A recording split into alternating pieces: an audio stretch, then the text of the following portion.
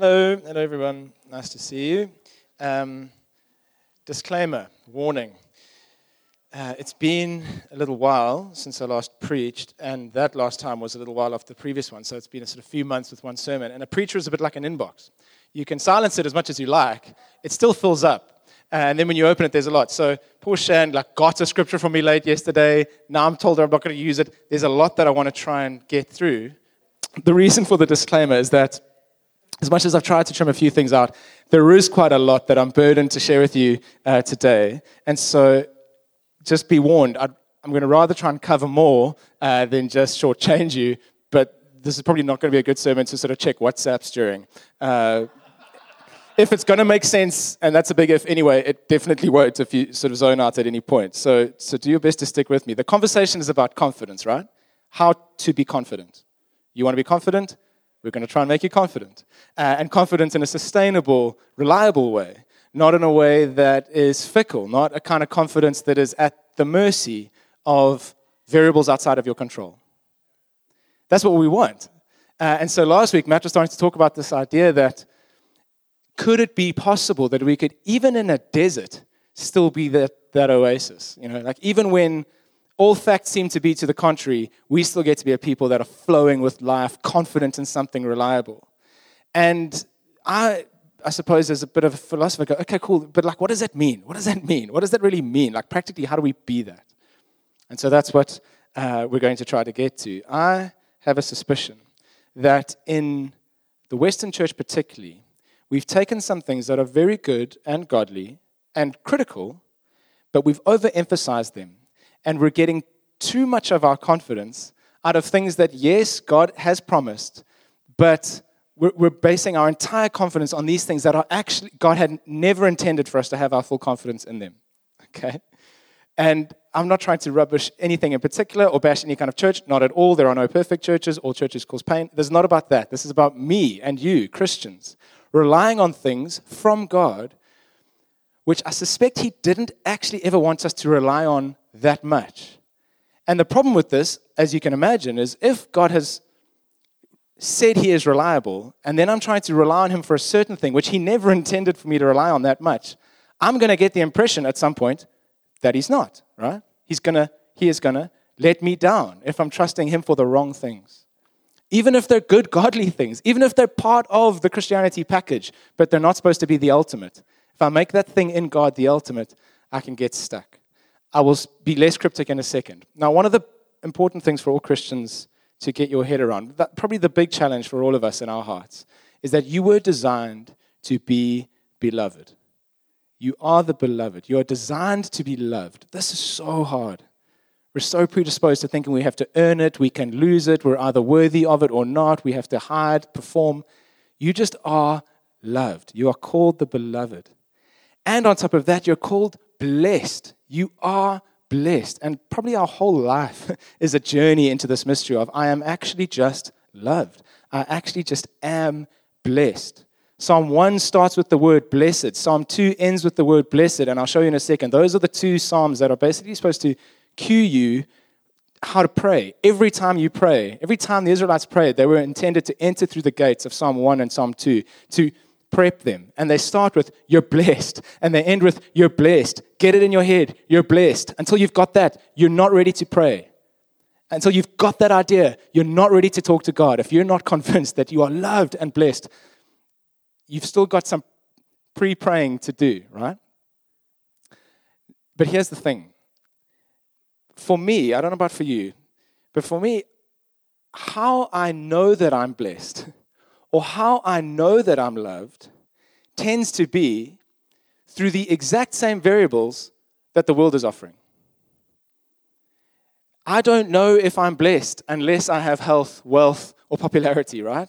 Generally speaking, this is the mistake I want us to try and get out of. I have the new car. God loves me. I was healed. I am blessed. I got the whatever end result I was hoping for. That's evidence of my blessedness.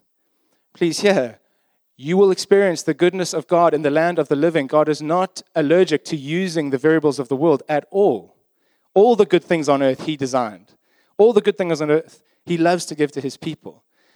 But it does worry me if the only way I know God is blessing me is via the very same things that the world is working through, these very same variables that are so fickle, how confident can I ever really be?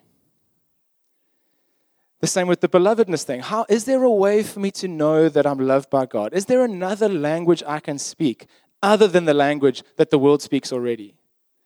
Is there a way He can tell me how much He loves me? Is there a way He can prove to me how much He loves me? Is there a way that He can show me how blessed I am? Is there a way He can communicate those blessings to me that isn't reliant on the language the world speaks already? The language of possessions, the language of provision, the language of fact, the language of power, the language of results. Because if that's the language that God has to speak to me through, and in fact, He's saying, no, I have this other, far more intimate language that I want to speak to you with. I don't want to have to work only through the same variables that the world is selling. I want to be able to talk directly to your heart. That's where I want you to get your confidence in my love, your confidence in my blessing. I want to speak to you in this language, but all I've trained myself how to do is talk in this language and expect it to be in the shape of health, wealth, provision, promotion, popularity, facts, winning arguments, progress. If that's the language I'm expecting to speak, and again, God has promised to bless His people, to work through that stuff, but not exclusively. This is why Paul the Apostle says, I've learned how to be content with much and with little. We're not very good at being wealthy, and we're not very good at being poor. And you, as a Christian, are empowered to be able to do both well. But if my whole confidence in God loves me, God is for me, is based on the movement of this variable, my bank balance, my popularity, my prospects, then I wouldn't be surprised. In fact, it is my experience and my conviction that God will deliberately go a little quiet on that stuff, disappoint you on that stuff, to coax you into the other language. And church tradition, I think particularly there are many versions of this, but some Western Christian tradition elevates truth. Okay? Now, stick with me, because some of you, particularly if you're wired like me, it's like, no, but it's the truth that will set you free, right? This is about truth. Truth is the most important thing. And churches and Christians that elevate truth, that is where I get my confidence. I will be confident if my theology is accurate. I will be confident if I am right. I will be confident if I've got the facts and the information about God as precise as possible. That way of thinking, firstly, reduces the Word of God, which is supposed to be living and active and is supposed to go into your heart and change you. It reduces it to source texts for arguments, because I'll be confident if I can win the argument. And then Christians do that irritating thing that they do, and they obsess about, well, is the pandemic spiritual or physical? Does it need a faith response or a vaccine response? And it's like, those are really worthwhile questions, but they're not the ultimate question. What about infant baptism, for or against? What about the sovereignty of God, for or against? How do you get saved? And it's like Christians who make truth the ultimate thing end up less confident, don't they? Because you're only as confident as the last argument you've won. And what if it turns out there was something about God you had slightly wrong? What if it turns out your theology wasn't perfect? Friends, everyone in the Bible, with the exception of Jesus, had imperfect theology. Everyone in the Bible had some stuff wrong. The great, wonderful, intimate relationships with God are not based on, well, you've got to get every single detail absolutely right. Your confidence is based on truth. Truth is hugely important. It's not the ultimate.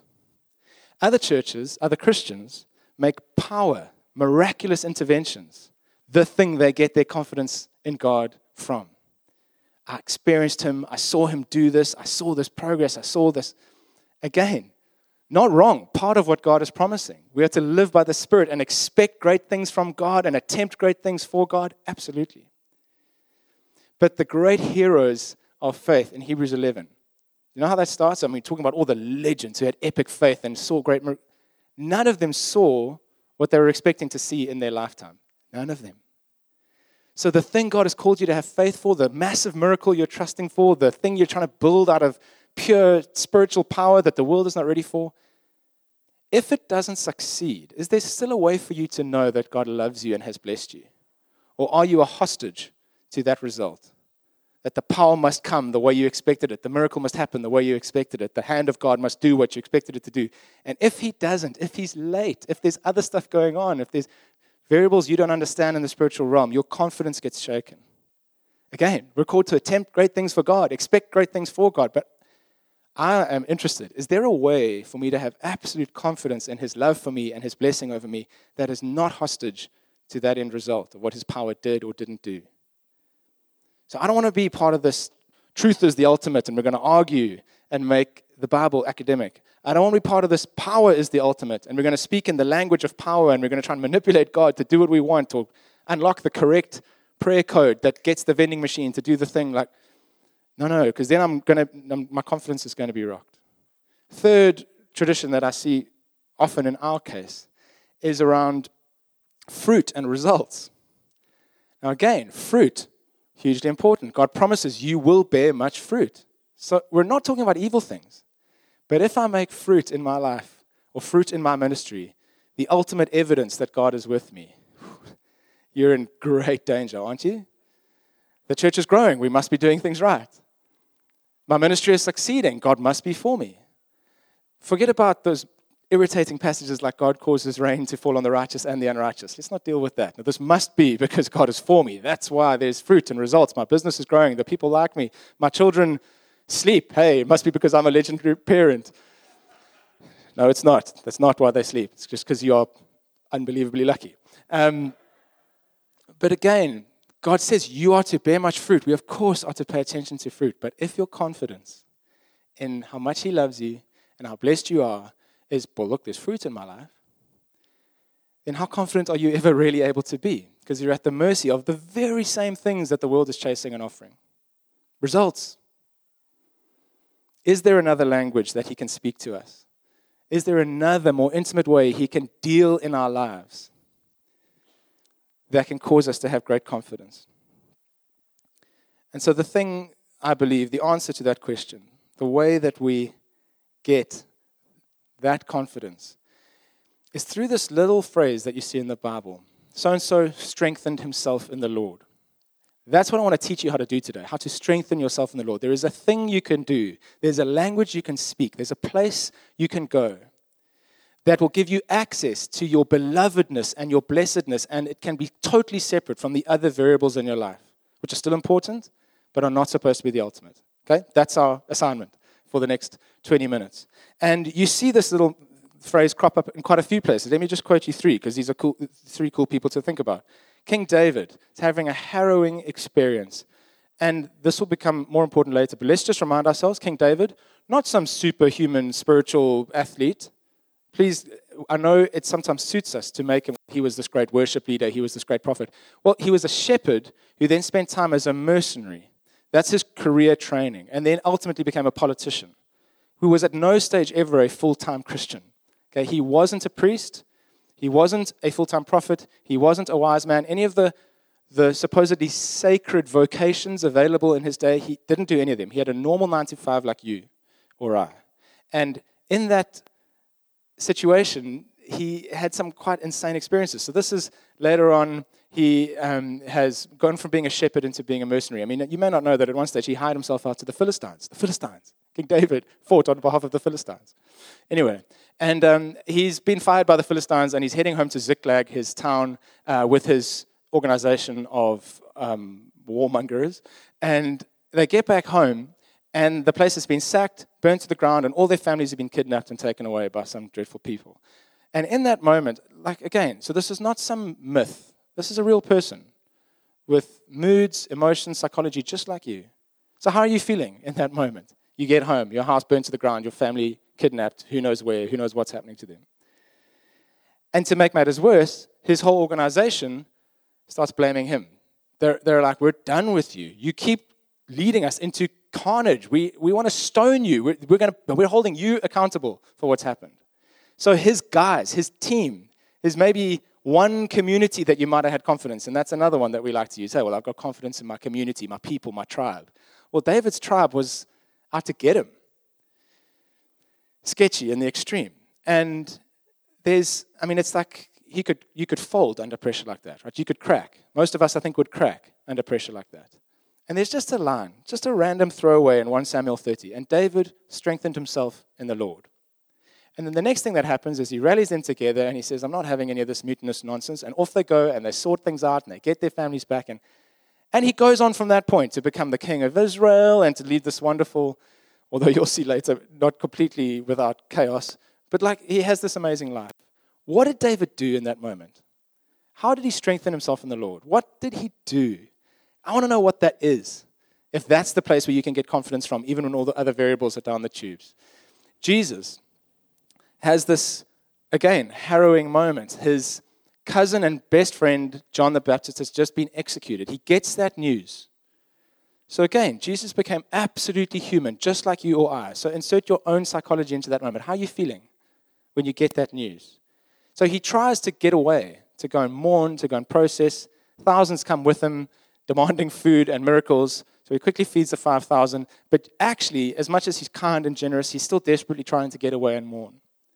Eventually, the crowd is satisfied enough. He sends them home, sends the disciples onto, over the sea on a boat, gets away to be by himself, and strengthens himself in the Lord. You know what he does after that? Walks on water. What happened in that moment? Okay, what goes on? And it's not just that moment. It's basically every morning of Jesus' life. He goes and strengthens himself in the Lord. You actually see this start at the beginning when he's tempted by Satan. It's that whole intense exchange. And after 40 days and 40 nights, the angels come and minister to him and strengthen him. And it seems like from that moment on, Jesus deliberately, even though he's God, even though he has access to every cheat code and every unfair advantage, he still has to religiously, and I use that word on purpose, go and strengthen himself in the Lord. The final one I want to tell you is one you know quite well. It comes out of 1 Kings 18, and it's Elijah, epic prophet. I mean, about as badass as a prophet can be. And he's just taken on the prophets of Baal. Fires come down from heaven, licked up the water in the trenches, charred up the sacrifice. It's like unbelievable. He then just kills all these prophets. You can't make movies like this. And he's expecting, well, in the language of the world, the power happened. The results happened. Truth, I've been vindicated. I won the argument, right? And Jezebel's like, yeah, we're not interested. People of Israel are like, oh, nice one. No change. No, wow, Elijah, you were right all along. We're all going to change. The whole nation repents and reforms. It's kind of like, yeah, nice one. And the news cycle continues. And as the emotional high wears off and he realizes, well, I traded in all the variables that the world likes to work in. I had more power. I had more truth. I had the results. He collapses into a pretty intense depressive episode and races all day across the plain of Jezreel, where there's an epic military base now where the planes take off from an underground tunnel. It's very cool. And runs like a full marathon all day and gets into the wilderness and sleeps under a broom tree. I don't know why the tree had to be named. God felt it was important you knew that, so I'm just relaying the information. It was a broom tree. Lies down to die. He's done. Over it, ready to fold. And the angel comes and interrupts him and does very practical stuff. Eat this food, drink some water, and says, the journey is too much for you. Strengthen yourself. Friends, the journey is too much for you. You need to figure out how to strengthen yourself in the Lord. And the world is really divided up into those who know they're in trouble and those who are deluded, right? Those who know this is more than I can cope with. I can't pull this off on my own. That these variables that the world trades in are not enough. They're an illusion. Of course, healing and health is wonderful. Of course, beautiful community and relationship is wonderful. Of course, provision is glorious. This stuff is not evil. God is happy to work with it. But it's not reliable. The journey is too much for me. And if I want to live a life of meaning, if I want to reach out to and connect with God, if I want to find my purpose and passion, it's too much. You will burn out. You can't do it. You need to strengthen yourself, Elijah. And so he does. And then he heads up the mountain. And as I say, he's broken. He's despondent. He's irritated. He feels totally like he's in the right and the rest of the world's in the wrong. And so God says, well, why are you here? And he says, well, I've been jealous and zealous. And he has this whole prepared speech. And God says, okay, wait. Can't talk to you like this right now. Come out and talk to me when I pass by the cave. And you know this, but I'm just going to read it anyway. So, first of all, there's this incredible wind. And it's so great and strong. It tears the mountain apart. It breaks the stones into pieces. But the Lord was not in the wind. And after the wind, an earthquake. But the Lord was not in the earthquake. And after the earthquake, a fire. I mean, now we're talking, right? Wind, students of the Bible will know? Holy Spirit. Great representation of the Holy Spirit. God goes, this is my powerful Spirit. But that's not the ultimate thing. Earthquake. I can move mountains, right? That's the language of faith. Epic faith to create great results. God moves mountains. Not interested. Fire. Judgment, truth, getting it right. This very same thing that for Elijah just produced the results back with the prophets of Baal. He must be keen on fire, right? Fire worked then. Not in the fire. So all your wonderful arguments, all your expectation of epic spiritual power, all your zeal, God is not in any of it. And after the fire, the sound of a low whisper. And when Elijah heard it, he wrapped his face in his cloak and went out and stood at the entrance of the cave. And behold, there came a voice to him, whispering to him, and said, what are you doing here? He said, I've been jealous for the Lord, the God of hosts. The people of Israel have forsaken your covenant. They've thrown down your altars. They've killed your prophets with the sword. Even I only am left, and they seek my life to take it away. Woe is me. Okay. And before I tell you how God answers, or in fact doesn't answer that accusation or that complaint, a whisper, that's interesting, right? You know, a whisper is just breath. To create a whisper, you leave your vocal cords still. You don't use those muscles. There's no vibration. It's literally just your breath impacting someone's eardrum and giving them just enough to figure out what it is you're saying. I'm saying, yeah, there are other languages we can speak. I can do power. I can win arguments. I can produce results, move mountains. But the thing you need is to get close enough to me to hear your whisper, right? I know this is the obvious interpretation of this passage, but just think about that for a second.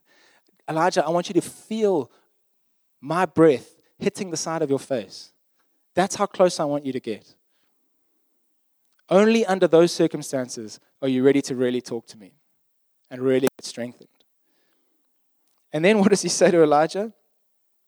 After Elijah quotes all the variables that the world deals with, the progress and the power and the truth and so on, God, you're supposed to deal in these terms. God says, yeah, I'm not actually that bothered by that stuff. Return. Go back. Go back to first principles. In fact, Elijah, nothing's changed. I've heard you about how unfair and nothing's changed. Original instruction still remains. Go back the way you came. And when you arrive, you must anoint Hazael to be king over Syria. Syria? Oh yeah, Elijah, by the way, I've got stuff going on in other nations. You didn't even think we're part of the story. The story is so much bigger than you thought. I want you to anoint not an Israel king, not a Hebrew king. I've got stuff to do with Syria. Just want you to go over there and anoint this king to be king over Syria. And then Jehu, the son of Nimshi, you must anoint to be king over Israel. And Elisha, the son of Shaphat, and some other guy, you shall anoint to be the prophet in your place. So not only do I want you to get on with a bigger story, I also want you to get on with a longer story. I want you to replace yourself. Think about succession. I need someone else to take over the reins from you. Oh, but it's failed. Oh, but it's just me. I don't really care that that's how you feel right now. I have a bigger story going on, and I have a longer story going on. And so anoint Elisha. And then God does guarantee, look, the one that Jehu doesn't kill, Elisha will kill. The one that Elisha doesn't kill, like, I will win. Don't worry. I will win. And the final thing that God says to him is, I'll also leave the 7,000 in Israel, all the knees that have not bowed down to Baal, and every mouth that has not kissed him. In other words, it's not just you. You're not alone. In fact, there's 7,000 others who are devoted to me who haven't started worshiping Baal.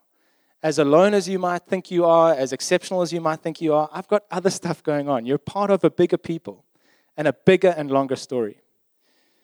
All of which really helps Elijah, and he heads down the mountain, does all that stuff, and goes on to have a wonderful final few chapters of his career.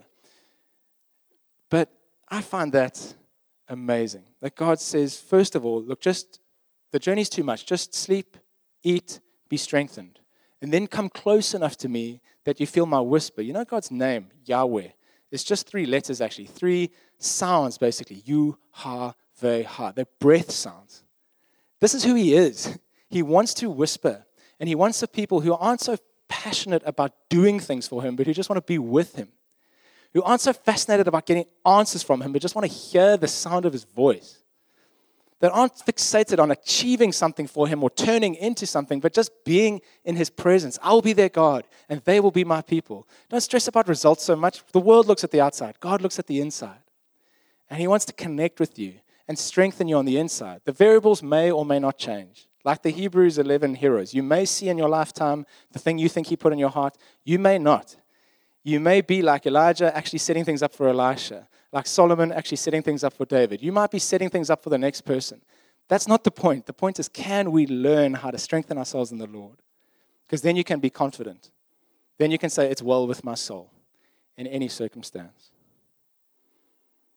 Okay, so final little lap here. Again, how to actually do that? How to strengthen yourself in the Lord? I want to take you to the Psalms, because I've been trying to learn how to pray. And the thing that I've learned, most chiefly of all, is that you don't have to figure it out by yourself. You have been given the Psalms that the people of God have carefully curated and edited a prayer book for you, which the people of God have always used. And it kind of got codified and clarified in Babylon. So the people of God have been taken out of the promised land. Circumstances suck. They're in some featureless desert that only has a river to recommend it. And they've been thrust next to this river in this pagan land. And it's there where the conditions are least conducive that they learn how to pray. So prayer is not what happens best when you're in the perfect circumstances, when the kids are quiet, when the world is beautiful, when you're feeling very spiritual. That's not the time to start praying. If you wait for that moment, you never will. The people of Israel discovered in Babylon, in exile, in shame, in ignominy, in weakness, in a foreign place, that's where they learned how to pray best. And the first thing, because you, like me, are used to speaking in terms of results and facts and power and all that other stuff that we normally want God to deal with us in, they put Psalm 1 and Psalm 2 first, which are not really prayers. They're just like pre-prayers. They're just ways to get you ready. The first one is about a tree planted in some foreign land next to some foreign river that can still bear fruit. And the message is, you can be fruitful wherever you are. And so the idea is, every time you pray, you quickly go through the gates of Psalm 1 and Psalm 2 first. Read Psalm 1, oh yes, I don't have to wait for conditions to be perfect. I can start praying right now. I can be fruitful right here. This can be a glorious moment, even in the lame dust of this lunch break at work, in this brief pause in the middle of this fight with my spouse, in the middle of this sin that I'm busy committing and I've not even yet got the faith to repent of. Right in this place, I can start to pray. And I can be like a tree planted next to a stream. And then Psalm 2 gets you ready by going, oh yeah, and that big world that seems so powerful, those rulers and captains of industry who work in terms of power and fact, and why would you pray in a world like that? Well, Psalm 2 just reminds you, yeah, the rulers scheme, and they seem powerful, and God laughs at their plans because they've got nothing compared to his anointed, his sent one. He is so much more powerful, and those rulers, they actually better take a warning because God's story is so much bigger. And so you go, okay, I can be fruitful wherever I am. I can pray wherever I am. And it's worth doing because he's so much more powerful. And what those authors back then could never have known is that the ultimate anointed one, the ultimate Messiah, would have a very intimate relationship with a tree, wouldn't he? And die on it for your benefit. And so not only do I go, I can be fruitful wherever, and he's very powerful, but I look at those two Psalms together and I remember, he also came and died on my behalf. He loves me like crazy. I'm allowed to pray to him, no matter whatever circumstances my own soul is in. And then you're ready for the first prayer. And that just happens on purpose to be Psalm 3. And all the Psalms have a little heading, and the heading's actually worth paying attention to. Not all, many. And this one starts with a heading, a Psalm of David when he fled from Absalom, his son. Which is to say, friends, this prayer and every prayer happens in the middle of a story. That's okay. You don't have to divorce yourself from the story you're in, the struggle you're facing, the failure you've just done, and get into some holy Zen mode and pray only in very high, complicated Shakespearean English. It happens in the middle of a story. In this case, David is now king. His son, his own son, has done a coup against him, booted him out of office. David's on the run from his own family. And that story will end with his own son dying, to David's great heartbreak. And so it's in that state that David prays this prayer. And this is the first, here's how to strengthen yourself in the Lord. Okay? Here's what Jesus would have done when he went away before walking on water. Here's what Elijah did when the angel came and sorted him out. Here's how to strengthen yourself in the Lord. Oh Lord, how many are my foes? Many are rising against me. Many are saying of my soul, there's no salvation for him in God. The starting point for all prayer, and this one, is help. This sucks. I need you. Not fancy, not I've dealt with my stuff, I've processed my unbelief, I've sorted out my doubts, and I'm coming to you, God, basically just to monologue at you about how spiritual I am. Not at all. The language of strengthening yourself in the Lord starts with, I need help. I don't like my circumstances. I don't like myself. I don't like my son right now. I don't know what to do. I need you. You know, that's how all language starts. Right? The first word you uttered on this earth was, wow, this sucks. I need stuff. And then you kept on doing that. And the more complicated your needs became, the more sophisticated your language needed to become, right? So dogs don't need much. They need to say to one another whatever it is they say when they smell each other's butt. They need to say, you're back, you're back, you're back, you're back every time you come home from work. And that's kind of it. Maybe something about walks and something about food. They don't need much language because they don't need much. Giraffes apparently need nothing because they don't speak. Dolphins have maybe slightly more complicated relationships and they have a slightly more sophisticated language. But you and I have this magnificently complicated language because we have these incredibly rich and satisfying relationships. The same applies to prayer. It's another language which starts with, I need stuff. And God is so stoked with that. All language starts in the place of trouble and need and pain, and prayer can start in the same place. I was taught you're supposed to not only ask God for stuff. Like you're supposed to say that to some child. No, actually, you're not supposed to ask your parents for stuff. Well, humans are born not fully formed. If the child doesn't ask for stuff, it'll die. We could do with another 3 months or years in the womb before we come out, to be quite honest. We start needing others. We're not fully formed. Spiritually, it's the same. You don't start out fully formed. You start out needing stuff, and it is God's absolute joy to strengthen you. And so you ask, and He answers. And then you react to what He said, and you ask some more. So, I need you. And that second verse, many are saying of my soul, there's no salvation for him in God. The first thing you do, remove the word many, and in the blank, fit in whatever is busy telling your soul there's no salvation for you. God, my disappointments are telling me there's no salvation for me. God, my distractions are telling me there's no salvation for me. God, that prophetic word you gave me, which I've been holding on to and doesn't seem to be coming true, is the thing that's making me wonder about my salvation. Fine, be honest about it. God, this sin that I can't kick that keeps making me feel guilty, this guilt is what's telling me, who do you think you are to expect salvation from God? Whatever it is, my anxiety, my inability to get my mood under control. All these other people talk about positivity and how great they are, and I just can't get out of first gear. Whatever it is, you just bring it to God. Cry it out. This thing is the enemy of my soul. And then, but you, O Lord, are a shield about me. Even as I'm cowed and crushed and broken, you're the lifter of my head. You're my glory. He's your glory. He's not just your sort of adjusted 52% pass. He's not your way of just sneaking in as a sinner saved by grace. He's your glory. He's the lifter of your head. I cried aloud to the Lord, and He answered me from His holy hill. Hooray! And so just like Elijah, this isn't fancy language, hey? Do you see this? Very simple language. I lay down and slept. I woke again, for the Lord sustained me. Prayer is supposed to be very earthy and human.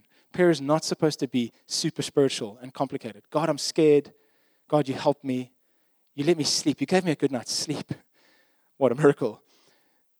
And I woke up, and yeah, these enemies are still, there are thousands of them, and they've set themselves against me all around. And now, because David seems to be like short-term amnesia, he starts again. Arise, O Lord, save me, oh my God. It's like, didn't we deal with this already?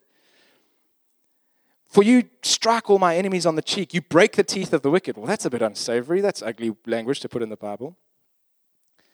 Don't miss what's going on here. If you're talking in the language of truth and fact, then you lay out your propositions, right? If you're talking in the language of power, then you make your case and you try to manipulate. If you're talking to God about end results, then you try and convince him how great this will be, and you pitch to God, and you try and vision cast to God why he should do the thing you're doing. None of that is what's going on here. This is intimate, raw language.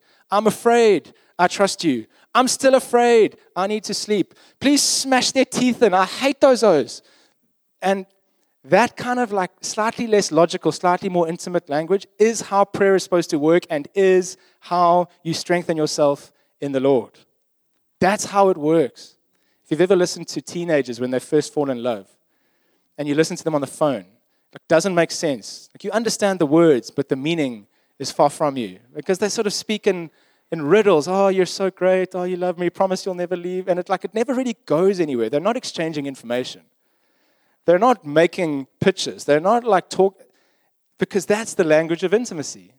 And unfortunately, we sort of know it as children, then we grow out of it, then we know it when we first fall in love, and then we grow out of it, and we work back with the language that the world speaks. But you were designed to talk in this kind of rhythmic, I love you, I'm scared of you, I trust you, where have you gone, why are you so quiet, the ticks didn't go blue, but you're the only hope I have, where else could I possibly go, smash their teeth in. That's what prayer is supposed to sound like. And if you do that, remembering, of course, that you can pray in any circumstance, in any story. Psalm 1 teaches you that. The little heading, David's in the pit of his bad parenting and his child now trying to get him out of a job. You can pray in any circumstance. And you can pray because the anointed one of Psalm 2 is so powerful, hung on the tree of Psalm 1 to give you access. So you have that in your mind. You're moving towards the whisper. You're feeling his breath on your face. You're crying and declaring undying love and then complaining that he's nowhere and asking for all sorts of things you should never be asking of God. And at the end of that process, you get to say, salvation belongs to the Lord. Your blessing be on your people. And even in that intensely selfish moment, prayer is never actually supposed to be a selfish thing because you're part of a people. And David gets there and goes, actually, God, yeah, I need some stuff, but would you bless your people? Would you turn us into something? Thank you that you're part of a bigger story. There are 7,000 who haven't knelt to Baal. There's millions around the world who love Jesus just as much as you. I'm part of a bigger story, and there's a kind of generosity that can start to flow out of you as you get out of your own self. So I don't want to just go to God for direction or information. I certainly don't want to go to God just to manipulate him into doing what I want him to do. I don't even want to go to him for instructions about how to please him, as glorious as that is. My starting mode is, God, I just want to hear your voice. I don't want your word just to be something that I can understand the truth of so I can make a good argument. I want it to pierce me. I want it to change me. So let's pray as we finish. Let's give ourselves a chance to be strengthened. To stop just talking about God, but actually to talk to him. And to say the basic stuff. Help, thank you, I trust you, I'm scared. As you prepare to pray, I just want to read you this thing from Eugene Peterson. It says, when we engage in the act of prayer, there's no preparing. There's no getting the right words. There's no right posture to take or mood to assume. We just do it. Prayer is primal speech. We don't first learn how to do it and then proceed to do it. We just do it, and in the doing, we find out what we're doing. And then we deepen and mature in it. Oh Lord, how many of my foes is the first sentence in the first prayer. Brief, urgent, frightened words. A person in trouble crying out to God for help. The language is personal, direct, desperate. This is the language of prayer. Men and women calling out of their trouble, their pain, their guilt, their doubt, their despair to God. So Lord, we just cry out to you. We don't want to be deluded into thinking that the variables that the world works with are enough for us to work with. God, you don't look at the outside. You look at the inside. And your project is to prepare our souls to be with you for eternity. Not just to make our lives perfect. Our lives on earth are so brief in the light of the long-term thing you're doing with us.